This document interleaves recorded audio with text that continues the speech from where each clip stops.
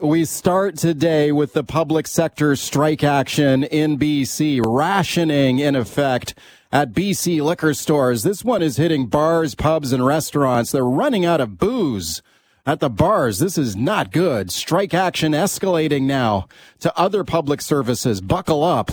This could get worse here. I've got Union President Stephanie Smith standing by. First, let's get the latest here from Global News reporter Kamal Karamali.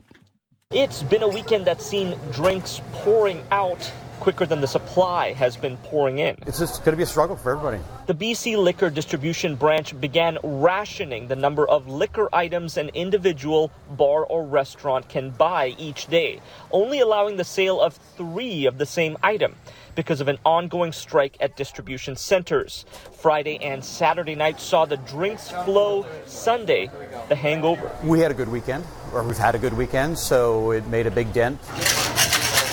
So restaurants have had to shake things up, substituting ingredients where they can. We've had calls, so what can we substitute this for now? Because we don't have this anymore. How can we substitute this? So it's just going to get worse. Restaurants with limited ability to restock. This is not going to last very long. So we're going to see shortages. I think Wednesday this week, we're going to see a lot of people in trouble. At BC liquor stores, empty hole, empty hole, empty hole. Missing items on shelves, frustrating customers. Everybody's nervous that they can't buy more than 3 of what they want. Now with my guest, Stephanie Smith, president of the BC General Employees Union, and I'm very pleased to welcome her back to the show. Stephanie, thank you very much for coming on today. Oh, thank you very much for having me, Mike. Okay, Stephanie, what do you say to these workers who are stuck in the middle here? We just heard in that report about the potential for some small businesses, bars, pubs, and restaurants laying off staff. Like, what would you say to people who could be laid off here as a result of this job action? Well, I mean, I'm certainly hopeful that it won't come to that. What I've been saying is that I hope people will continue to go to their favorite restaurants and, enjoy a wonderful meal that they don't have to, prepare for themselves, and that they tip all of their servers appropriately. But, Mike, this isn't a both sides issue. The power to solve this and, to meet what I believe is a shared goal here is to get this strike over as quickly as possible has been and always has lain with government. They have the power to end this strike very, very quickly. And they know from us what it will take to get us back to the table. And we have been crystal clear from the very beginning of this round of negotiations what it was going to take for us to get a deal that we could take out to our 33,000 public service members and have them vote yes for. Okay, but I'm thinking specifically about a bartender or a waitress out there, someone who has nothing to do with this dispute and are likely making a lot less money than your 33,000 members who are stuck in the middle of this and potentially going to be laid off. Like, what would you say? What would you say again, specifically what I would to that say person? is that, government has the power to end this strike, and they, certainly I feel compassion for anyone. Our members are exercising what is their constitutional right, protected under the Charter Rights of Freedoms, to withdraw their labor in support of bargaining. It is a last-ditch tool that we have been forced by government's decisions to exercise. And by their very nature, strikes are disruptive. And so for those who are being, impacted by that disruption, pick up the phone, call your MLA. We have a click-to-send tool on the BCGEU website. They can email, they can tweet at their MLAs. Because, Mike, the most astonishing thing, it's now been a week today as of 3:30 this afternoon. It will be exactly 1 week that we've been on strike. It has been deafening silence and disappointing silence from not just the NDP government, but every single MLA. No one has said a word. And as I said, government has the capacity and the ability to end this strike very quickly. Speaking to Stephanie Smith, she's the president of the union here with thousands of workers facing job action here in British Columbia. What about the union has just announced this overtime ban? How is that going to work, and how could that affect public services in BC? Yes, so the committee really, again, was looking at, what next steps do we need to take? And one of the things that we've known for years, and there have been massive holes in the public service There were hiring freezes under the previous government. There was lots of layoffs under the previous government, and those holes haven't been filled. And so a number of ministries have really been reliant on the voluntary overtime of our members to get the work done because of understaffing, because of workload. And so as of today, we are telling our 33,000 members in the public service that unless the employer declares an emergency, we are asking you to refuse overtime. Now, of course, that won't include our members in the BC Wildfire Service during this fire season, but unless the employer declares an emergency, we're asking them to say no to any overtime. What are the status of talks? Are any talks scheduled? As I said, very deafening and very disappointing silence. Let me ask you about how far apart the two sides here. When you take a look at the government offer here, an 11% raise over 3 years, a $2,500 signing bonus. How is that an inadequate offer? Like, I think a lot of people listening could only dream about an 11% raise right now.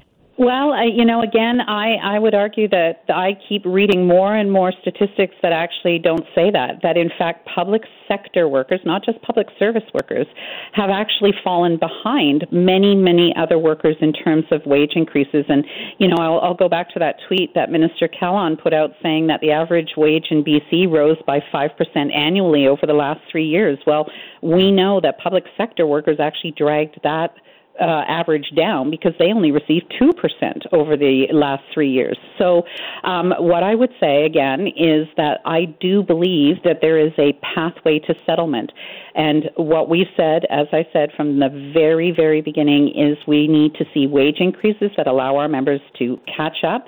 We did internal polling. They're saying almost 50% of them are falling further and further into debt every month just to meet their basic needs.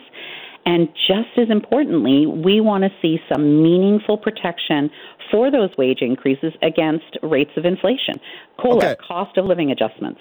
Right. So the current inflation rate in the country, 7.6% in July. So that's roughly the wage increase you're looking for. Like the government offer here, 11% over 3 years. That's what, about 3.6% a year. So you're looking for double that. Wages. Yeah, that percentage is based on the lowest wages. So it's inflated in the way in which they've presented it. However, having said that, it isn't just about the percentage wage increase. I mean, that's the kind of thing, and we'll talk about. Ours was 5% or cost of living adjustments. How those cost of living adjustments are calculated is, there's lots of different ways of looking at that. And you've mentioned the Canadian-wide inflation rates. Well, BC is the only province where we're continuing to see inflation go up. It did not go down in the same way that across Canada did. So, again, what that does is it eats into people's abilities to spend those wages, and that's another point that I've been making to the restaurant industry. People who can't meet their monthly bills aren't going to restaurants and bars. What do you say to people who are listening right now saying, well, hang on a sec, these public sector workers are already being paid a good wage. They've got a gold-plated pension plan that people in the private sector can only dream of. And now what? They're going on strike for even more. Like, how much does let's take a liquor store worker, for example. What is the average wage there for a unionized liquor store worker right now? So the entry wage, and again, all of these wages are public. People can go on the BCGEU website and pull up, the collective agreements. They're on the Labor Relations Board website. You talk about liquor clerks, for example. They are amongst the lowest in the public service, a starting wage of, I believe, around $21, $22 an hour. BC Wildfire, their starting wage is less than $24 an hour. And, I saw an advertisement for a dishwasher in Whistler, $35 an hour to start, plus tips. And, when you talk about pension plans, I think it's really important to remind listeners that pensions are deferred wages. These are wages that otherwise would have been on paychecks that have been deferred for retirement.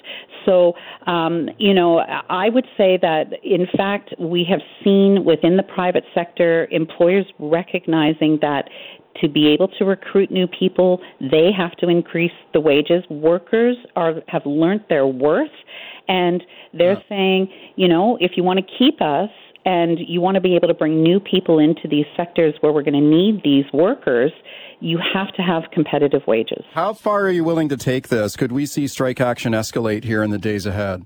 Well, again, the ball is firmly in the court of government, our employer. But I'm asking what you would do. I'm asking what the union is going to do, not what government is going to do. If this status quo remains... Well, it all depends on what government's going to do, Mike. Again, we assess week by week. My phone is literally in my hand almost 24/7, and it takes a phone call to get us back to the table. They know what they need to say to us to get us back to the table, and they know what we need to see to get a deal. Thank you for coming on this morning. Thank you very much, Mike. All right, welcome back. Let's talk about last week's wolf escape at the Greater Vancouver Zoo. What a traumatic situation this was. Someone apparently cut a hole in the fence of the wolf enclosure there. What kind of knucklehead would do something like that if they thought they were doing these wolves a favor by setting them free? It was basically a death sentence for one of the wolves. One wolf found dead by the side of the road after someone cut a hole in the fence. Another wolf happily has been recovered here. Now, have a listen to this. We got a great panel standing by on this. First, have a listen to Manita Prasad here, who is a spokesperson for the Greater Vancouver Zoo. And here she is getting, emotional after this happened last week. Have a listen to this. As a result of the senseless act, our wolf pack, has lost 2 family members. We were really hopeful for a positive outcome for all of the members of our wolf pack. But tragically, we were heartbroken this morning to discover Chia deceased on the side of the road of 264th Street. Our search and rescue operation continues, and we are asking for the public's help to reunite Tempest with her family. Okay, happily that other young wolf named Tempest was found and has been returned to the zoo. All right, let's discuss this now. This has now triggered another debate about zoos and whether they should be allowed to continue at all. There is a movement to shut zoos down in Canada, and particularly right here in Vancouver. Let's discuss it. Both sides of it now for you. Jim Fassett, Executive Director of Canada's Accredited Zoos and Aquariums, and I'm very pleased to welcome him back. Hey, Jim, thanks for coming on today. Good morning, Mike. Pleasure to be back. Thanks a lot for doing this. Also on the line is Rebecca Bretter. Rebecca is an animal rights lawyer at Bretter Law, and I'm pleased to welcome her back too. Hi, Rebecca. Thank you. Good morning, Mike. Thanks very much for the invite. Okay, thank you to both of you. Rebecca, let me go to you first. What did you think about this incident last week with this wolf escape at the zoo? Apparently an act of sabotage there. Your thoughts? Yes, I think what this really highlights is that what's really heartbreaking here is not the fact that someone sabotaged the enclosure, but what's heartbreaking is that it highlights how wolves are kept in captivity, and at any given moment where they're given an opportunity to escape, they will. We know now, not from animal rights activists, not from just people who are against zoos, but we know from science that keeping animals in captivity deprives them of a positive, good welfare. It's essentially cruel, and it promotes immense amount of suffering for animals kept in captivity. And that's what this whole scenario with the wolves really highlighted. Okay, about your point about if they have an opportunity to escape, they will. My understanding is most of the wolves in that enclosure actually stayed inside the enclosure. First of all, why would you even have wolves here in captivity? What is the point of having wolves in captivity here in Vancouver when they need to be out in the wild? There's absolutely no conservation element or component to that at all. Yeah. And fundamentally what it comes down to is that what zoos want to do, it's not conservation, it's not anything to promote the welfare of animals. The bottom line is that they want to generate money and revenue for themselves, and that's what it comes down to. It has nothing to do with something positive for animals. All right, Jim Fassett, head of Canada's Accredited Zoos and Aquariums. Jim, your thoughts? Well, it's not necessarily surprising to hear what I just heard. The fact of the matter is that last week what took place was a criminal act, and that is the point. and it should not be lost. It was a criminal act on two fronts. Number one, somebody actually had to pierce the perimeter fence up high, cut through it, jumped in overnight, and then by doing so endangered themselves by cutting open a habitat and endangered the public. This is something that should not be done. We've seen this before at CASA accredited facilities when we had a facility that needed to shut down in New Brunswick. This kind of behavior cannot be condoned in any way. So I find it a little disheartening not to hear the fact that this behavior is not being condemned. This kind of behavior needs to be condemned, period, and stop. This kind of violence does not solve anything, number one. So having the animals in question at the Greater Vancouver Zoo and elsewhere in the care of humans actually goes a long way to contributing to the education of our visitors across Canada, and we have 12 million visitors each and every year. That's only one component. But the behavior of this needs to be condemned. It was unacceptable. It's not acceptable in any way, shape, or form. Okay, well, let me check with Rebecca on that. Rebecca, I assume you don't support cutting a hole in the fence at a zoo. No, and of course I'm not saying that this was not a criminal act. Of course it was. I mean, it would be foolish to say otherwise. But what this really highlights is the growing public outrage and sentiment that people are feeling, and society is feeling in general, about keeping animals in captivity. The time has come for zoos to shut down. There's a reason why Bill S-241, also known as the Jane Goodall Act, is in front of federal parliament now, which is a bill that is trying to prohibit the breeding and basically the keeping of some larger animals in captivity like elephants, great apes, bears, wolves, seals, and other animals. And the reason for that is because there's growing sentiment about how people feel that keeping animals in captivity is wrong. I mean, just look at the ban on cetaceans, right? We now have a ban across Canada from keeping whales and dolphins in captivity. And the same is going to happen, I have no doubt, whether it's in the next year or in the next 10 years, that we need to transfer the model from a zoo model to a sanctuary-based model. And if zoos really cared about animals, they would not be profiting off of their backs and keeping them in small places. Jim Fessette, what do you say to that? The need for zoos, aquariums, and accredited, now I'm talking about accredited facilities in Canada, first off. And I can only speak for the 27 accredited members of CASA to begin with, has probably never been more important, especially during this pandemic. We have seen immense public support through the number of visitors that are coming to accredited facilities across Canada over the last 3 years. There is a growing demand for learning and education, and we know this through our attendance. We know this through the fact that our members of CASA across Canada have increased their online training and educational programming with school children across Canada and outside of Canada and around the world. There's no doubt about that whatsoever.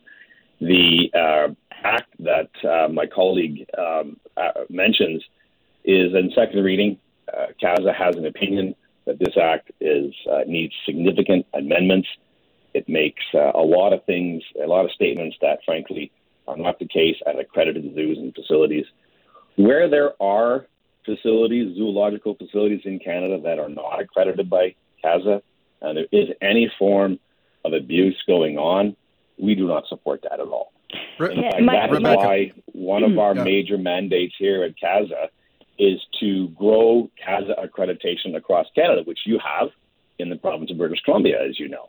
So at accredited facilities, we don't stand for this. We have a very thorough peer review-based process that does not do anyone any favors by having these kind of acts tolerated or any other form of abuse tolerated whatsoever. Rebecca Breder, go ahead. Let me just say a couple of words about CASA for listeners who may not know what that is. CASA is Canada's accredited zoos and aquariums. And just to be clear, this is a private industry association that represents the interests of its private industry members. Of all its members, my understanding there is only one veterinarian that is part of CASA that is a non-voting member. All other members are private industry. They're basically zoos and aquariums. So they are watching themselves. And again, the bottom line is always profit. It has nothing to do with the welfare of animals. The accreditation standards for CAZA are vague at best. They are not species specific. There's nothing specific like prescriptive requirements. What I mean by that, as an example, there's some, not quoting word for word, but as an example, when the description about what habitats require for animals, what CAZA requires is habitats that include a full range of body motion and physical movement. Well, I'm sorry, but being able to physically move is not enough to establish the well-being of an animal in captivity. Jim, not to mention response. Inspection only happens every 5 years with advance notice. And not to mention, even one last point, is that there have been numerous high-profile incidents at CAZA, so-called accredited institutions, including the biting of a toddler, the toddler being bit by a bear in August 2019, summer of 2020, an emaciated moose here at the Vancouver Zoo that resulted in the animal being euthanized. And that's only because someone who cared enough took a picture, and then there was an investigation. Quick response from Jim, and then we got to fit a break in here. Jim, go ahead. Our accreditation standards have been developed for over the past 40 years. We are a peer review-based system like any other professional society. We use outcome-based protocols like they do in many other sectors, including transportation, engineering, and alike. We have a process that we go through. Our standards are out there for the public to see and to read, and many other accrediting bodies around the world use peer review and use outcome-based processes and whatnot. Okay. So why not use animal welfare groups? Hang on, association? We continue to talk about that wolf escape at the Greater Vancouver Zoo last week, and the debate is on now. Should that zoo be shut down? Should all zoos in Canada be closed? My guests are Jim Fassett, Canada's accredited zoos and aquariums, Rebecca Bretter from Bretter Law. Let's go to your phone calls. Ramona in Kamloops. Hi, Ramona. Go ahead. Ramona. Hello. Yeah, go ahead. Hi there. Hi. I believe there's a need for zoos. There's a good gene pool and for reintroduction of species that are lost in other areas from humans. So I strongly believe it. Just beef up the security and make the habitat more habitable for the animals. Rebecca, what do you say to that? I've enjoyed zoos. Thank you. The vast majority of zoos aren't there to increase the gene pool and to reintroduce animals back into the wild. They're there for one sole purpose, which is to generate money for themselves by keeping animals in captivity. So people and kids, for a brief few seconds, can go, "Ooh, that's so entertaining." I just wanted to say one thing about going back to the CAZA point and Jim's point about how it's a peer-reviewed process. Again, let's be clear. I think it's a bit disingenuous to say, quote, peer-reviewed. Peer-reviewed entails an objective perspective. There's nothing objective about CAZA. It is industry-led, where they are keeping an eye on each other and promoting each other, again, just to make money. And if they really, there's so many incidents that happen. I'd really like to know Jim's explanation. How does he explain when you see a Steller sea lion repeatedly sucking on the ground of his enclosure, when you see sea otters repeatedly pulling on the edge of their tank? Let me give him a chance to respond here. Jim, go ahead. Sure. First off, the assertion that zoos and aquariums exist for one purpose and one person only is false. Second, the idea that we don't reintroduce animals into some would say more natural habitats is also false. We have members across CAZA, across Canada, that are doing this each and every day. And probably the most visible one that people may be able to identify with the most would be two cheetahs that came from a CAZA-accredited, privately held facility in Hemingford, Quebec, called Park Safari, that have been rehomed in Zimbabwe. And it's been a remarkable thing that they've done. And I think, I could be wrong, it was the first time ever done, not only in Canada, but perhaps North America.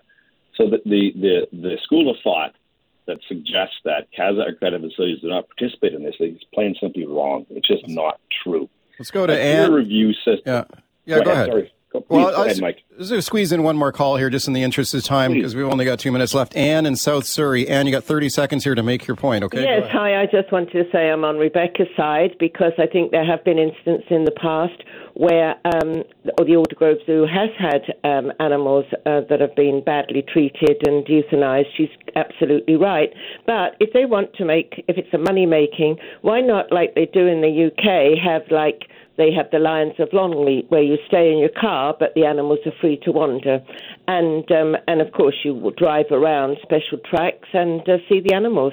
Okay. I mean, Okay, we only have 1 minute. We have 1 minute left, sadly, so I'll give each guest 30 seconds to sum up. Rebecca, go ahead.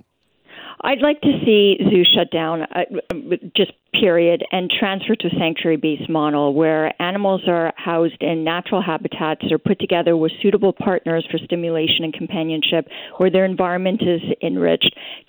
Keeping animals in captivity and giving them food, water, and dental and medical care is just not enough to ensure their proper welfare. They need to be happy and thrive, and that is not what's happening in zoos right now. Go ahead, Jim. You got 30 seconds, too. Go ahead.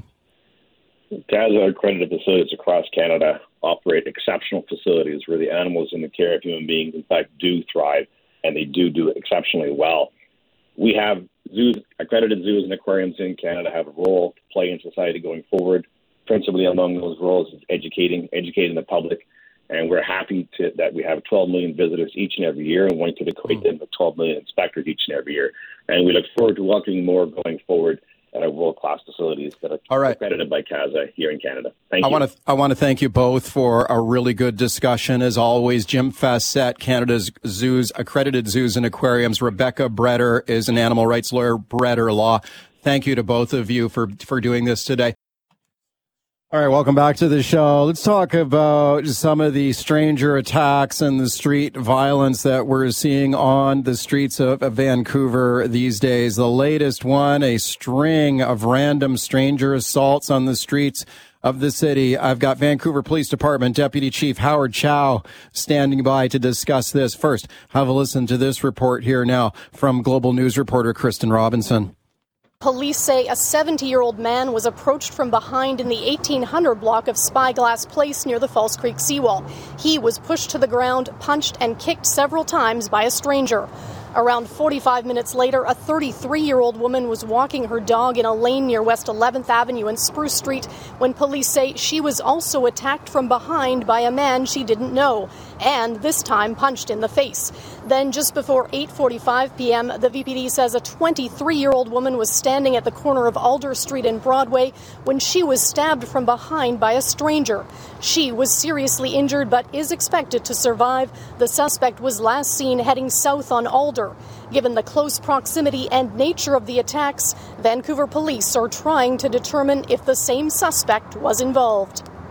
All three cases, the description so far that we have is a man. We don't have anything further than that. But we truly believe that all three were very violent in nature. And if anybody was in that area, they would have seen this happen. And so we need them to call police. Okay, that was the voice of Constable Tanya Visentin there at the end, spokesperson for the Vancouver Police Department. Let's discuss this now with Howard Chow, the Deputy Chief of the VPD. And I'm very pleased to welcome him back to the show. Howard, thank you for coming on today. Good morning, Mike. Thanks for having me. Okay, these type of cases are always disturbing. We hear about the rise in the number of random stranger assaults on the streets of the city, and this particular sequence is frightening for sure. I mean, you get 3 people assaulted within a 3-hour period. Is there any update on that?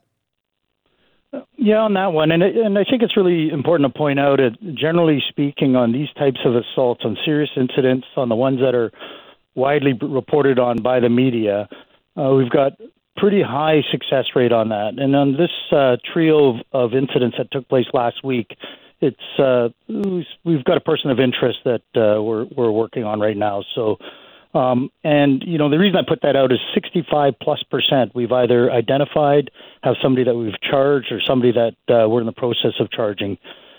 It's that other 35% that's challenging, and it could be because we got a victim who doesn't want to play, or we got witnesses that maybe feel that their bit of information is going to be helpful and they don't bother calling it in, which is problematic. So on cases like that, and remarkably, a lot of people do call in and help and try to intervene when they can. But we just need more witnesses on incidents where they see some of these unprovoked assaults take place.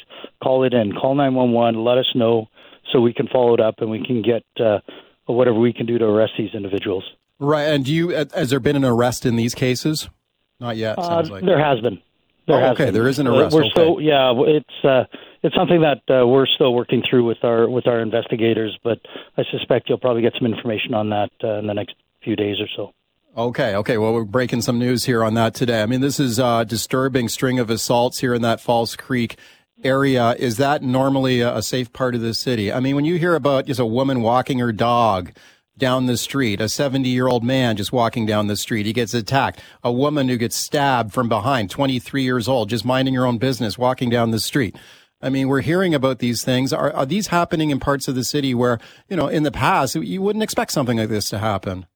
I'd agree with you on that. I think historically, these areas you would not hear about some of these incidents. And this is what's so alarming to the public is that, individuals are going about their day. They're either grocery shopping or taking the kids to the park, plugging a meter, minding their own business, and they're having these random incidents take place to the tune of about 4 times a day, which is alarming for us, alarming for anybody. And I think that's what's concerning. And so some of these incidents you're talking about, there isn't a day that goes by where I'm not, reading or being briefed on something. We just had another one where a couple is out with their daughter on, 8:30 in the morning in the downtown area, and a person throws a rock at one of them and hits dad to such force that it dislocated his shoulder. And again, a random assault, something that just, to no fault of mom, dad, or daughter, this happened to them. So we're getting these things, which poses a huge concern for us. And it's a matter of raising the awareness and having people call in incidents when things like this happen. Right. And what would you say is driving this? I mean, there doesn't seem to be any rhyme or reason for someone to do something like this other than what? People are going through psychotic incidences. There's mental illness on the street. There's drug addiction. In some cases, it's a combination of all of these factors. Is that what's driving this? I'd say you nailed it at the end. It's a constellation of a lot of those factors, of people being pent up for 2 years because of COVID, of all the level of angst and stress that came with that, our systems, including, criminal justice system, hasn't been as efficient as it typically would have been 2 years ago. And same with our healthcare, same with all of our support systems out there, and we're finding more of this out on the streets. And some of our preliminary data probes that we've done would suggest that mental health does play a significant, component to this, which, that's something that we're continuing to explore with our health partners as well. Yeah. Do you believe that we'll be exploring this in greater detail later on the show, by the way, about mental health services in the city and whether we need to reopen a large institution like Riverview? We'll be talking about that later in the show today. I mean, what would you say as a frontline police officer, and you see this type of thing happening on a daily basis in the city? Do we need more mental health facilities? Do we need more mental health services right now? We do, and this is something that we've said all along. We need better coordination of the facilities that we have. And I know it's a very challenging space to be working in, and I think we've got some remarkable professionals in the mental health field that are doing their best under the circumstances and in the health field. But I think really what you're saying and what everybody's saying is that we need to be able to scale that up, because the challenge that we've got right now is you've got some individuals that are incorrigible, that because of no fault of their own or because of mental health issues they're suffering from, they are continually being arrested by us, and they're taken to a mental health facility in some cases. Some cases they're taken to jail, and they're back out again, a short time later. We've got some individuals that we've got 500, 600, 700 police interactions in their files, and that's a problem. And it's a problem for our members that are having to deal with this, but it's also a problem for those individuals, because do we actually think it's more humane to have these people at 3:00 in the morning in an alcove, without any support services or protection that they need? And so this is areas that truly does need more resources, more help, more coordination. When you, speaking to Howard Chow, Deputy Chief of the Vancouver Police Department, when you describe a situation like that, I mean, that's just kind of a shocking number to think that there are individuals who have had 500, 600, 700 interrelations with the Vancouver Police Department. Like, what, can you go a little further into that? Like, what is a situation? You're talking about someone who was like, what, desperately addicted and mentally ill on the street, and they just continue to reoffend over and over again, no matter how many times they're arrested? Is that what's going on? And that's exactly what's happening. And also on those individuals, they're also more likely to be victimized. We know that you're 15 times more likely to be victimized if you're homeless. You're 23 times more likely to be a victim of crime if you've got mental health issues. So not only are they out there struggling to live in the world they live in, but also that they're also the victims of crime and predatory offenders that are out there taking advantage of them. So that's a huge concern.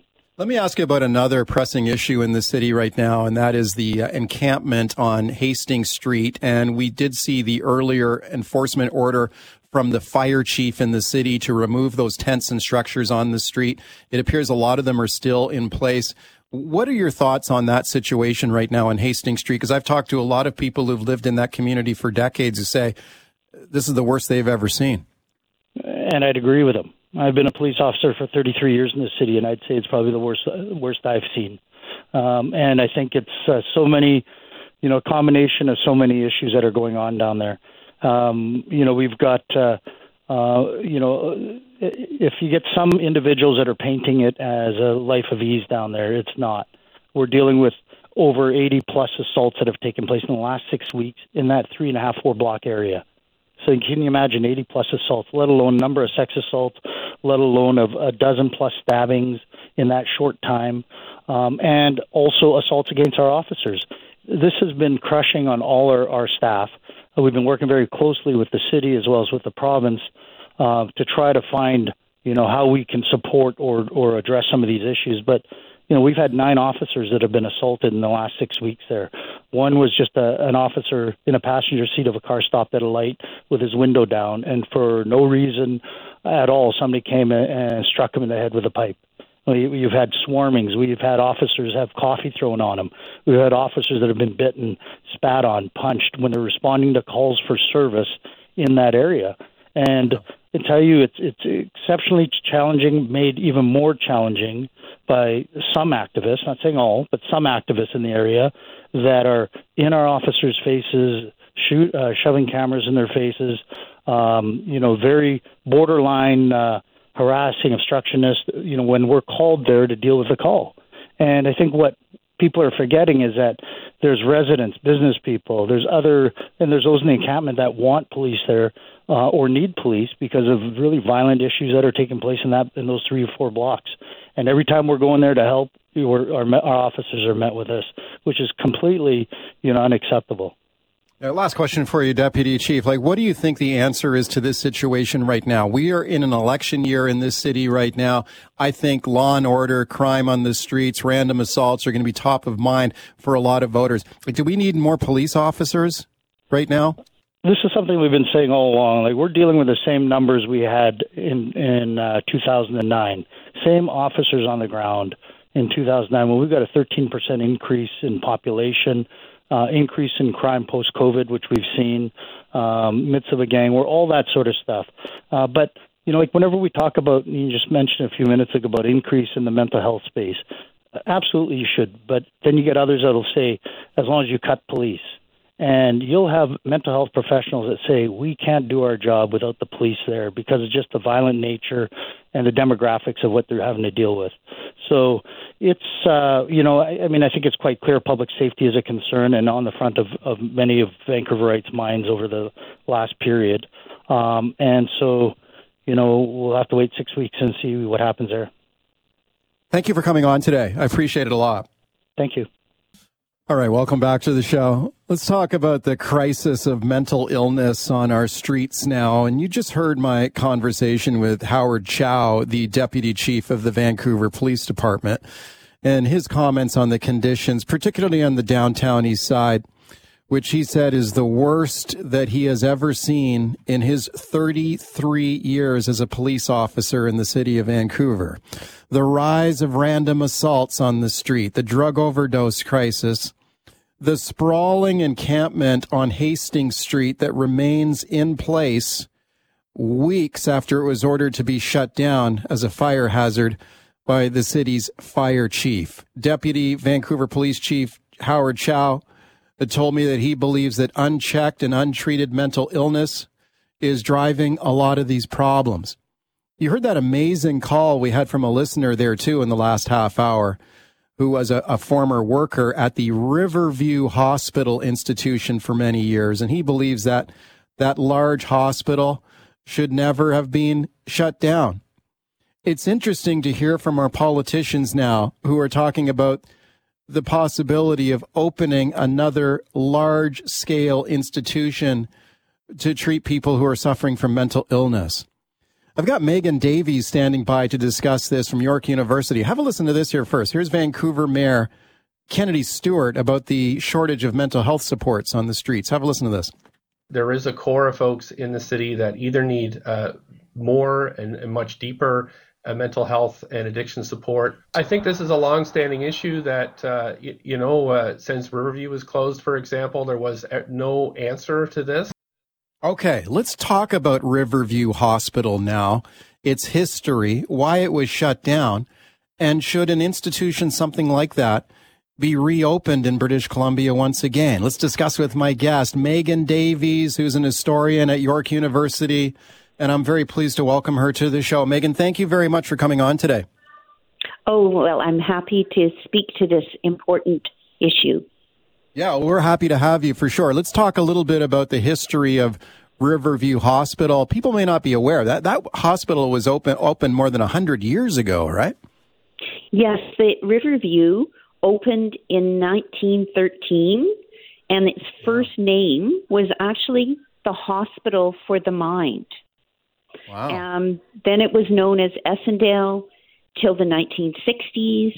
And then its name was changed to Riverview, which is, of course, synonymous with so much of our swirling thoughts right now about what to do about the crisis and people who are in desperate need of supports. Yeah, for sure. And was a huge institution, right? Like there were thousands of patients there, correct? Yes, I mean I think of it as this vast village of madness. They had their own school. They had staff living quarters, a farm. Even the first BC Botanical Gardens was located in the grounds of Riverview. Yeah, and when did it reach its largest sort of patient population?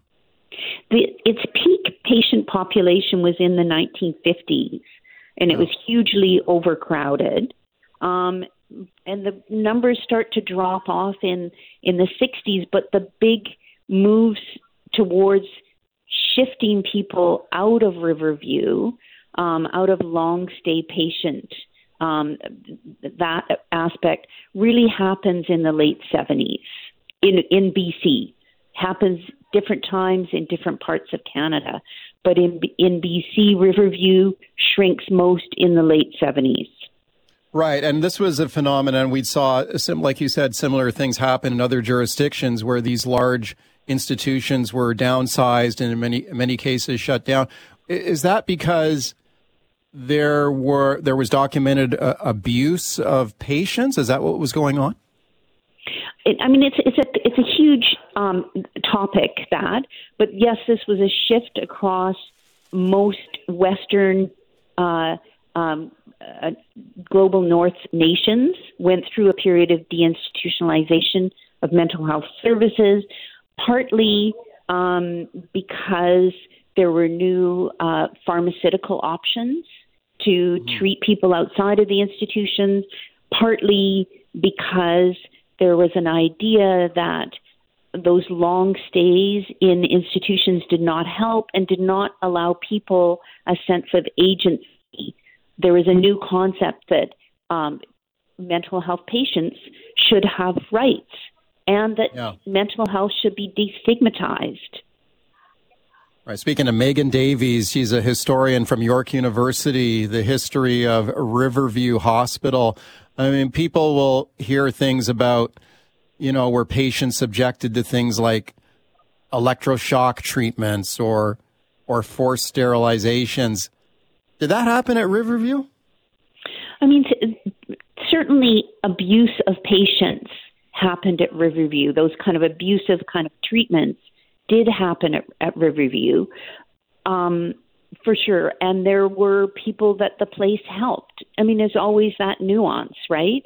Yeah. But what I hear from older ex-mental health patients from that era, they didn't want to be in Riverview. They applauded the coming of community mental health, but they are appalled by the abject failure of community mental health as a project, largely because of a lack of funding. Yeah, and this is one of the things that I recall, too, and sort of covering at the time, the sort of the wind down and the closure of Riverview and other institutions like it, that there was a lot of support for deinstitutionalization and closing these facilities and moving people into the community. And I thought that was a really interesting point you made there about the advances in pharmaceutical treatments. And maybe that was seen as part of the answer. But in retrospect, it seems like you often hear that people were deinstitutionalized, they were put back into the community, but with no supports. Is that what happened? Yeah, I mean, the province could save so much money by shutting down Riverview.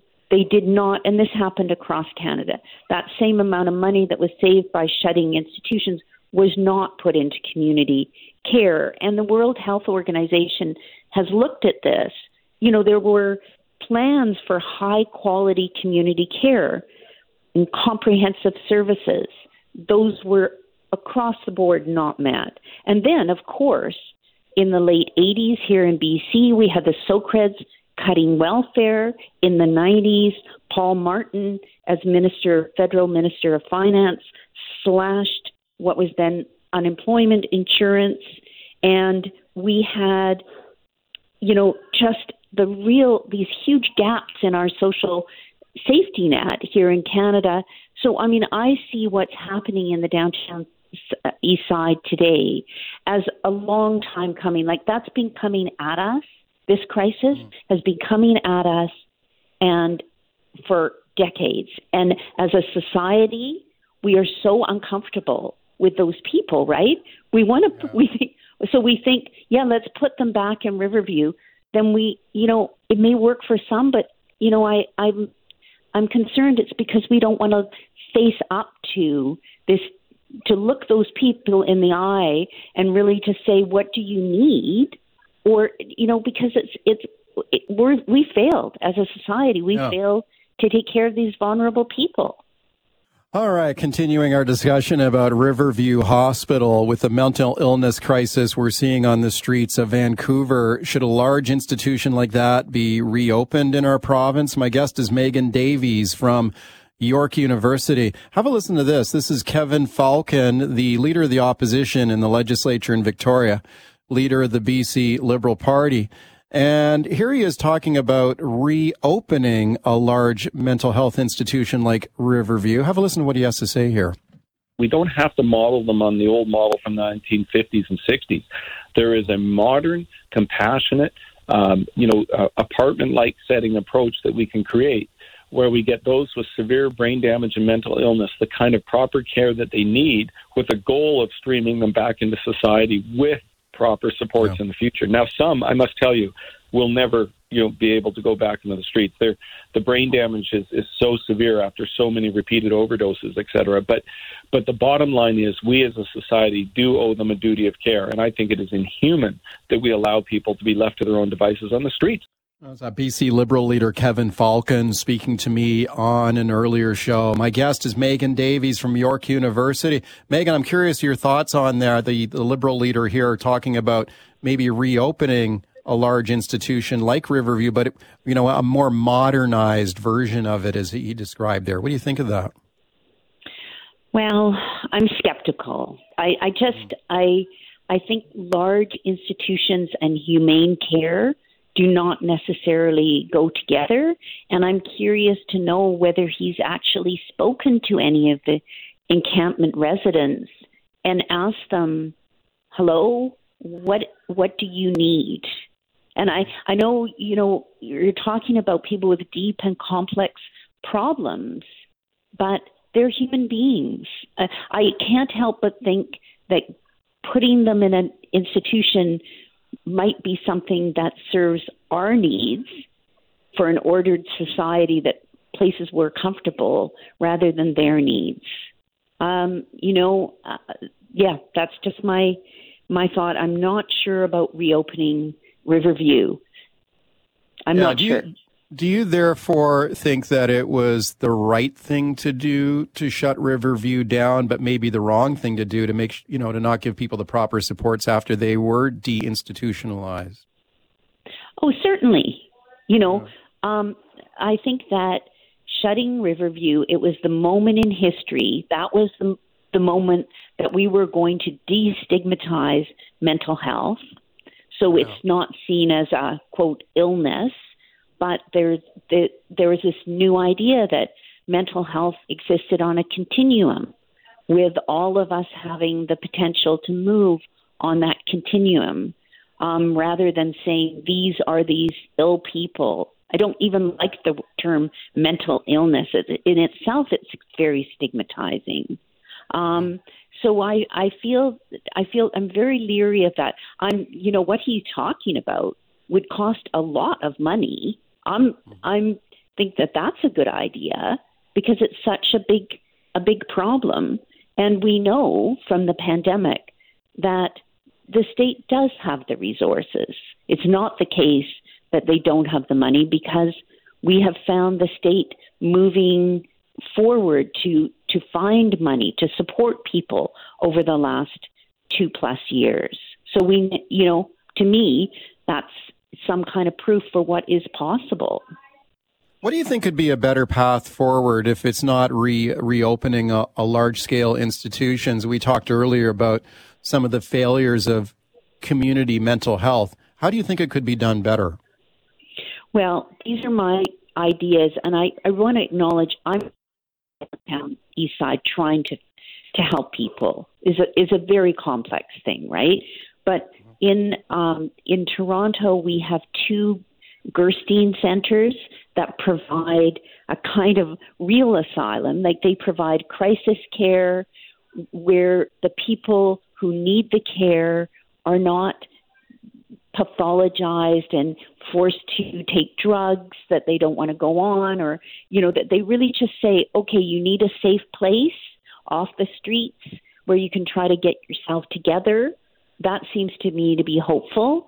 In Toronto, also, there's some very promising moves to shift out of having police provide these wellness checks or to be the frontline mental health care workers. I don't know when that happened, but I don't really think that police seem to have the particular tools for delivering mental health services. I'd like to see more social workers involved and peer support workers, people who themselves have mental health histories, helping to support others. It's interesting. It's interesting to hear the Toronto comparison for sure, because I think that sometimes in Vancouver we look at the situation in our own city and say, "Wow, it's particularly bad here right now, worst we've ever seen." But would you say that a lot of other major cities are going through similar circumstances right now? Well, it does seem to me that, a few years ago when I was in Nanaimo, they had a huge encampment there, and I know that it was problematic. Vancouver, with its temperate climate, the West Coast has always attracted a large population of transients, like the encampment residents.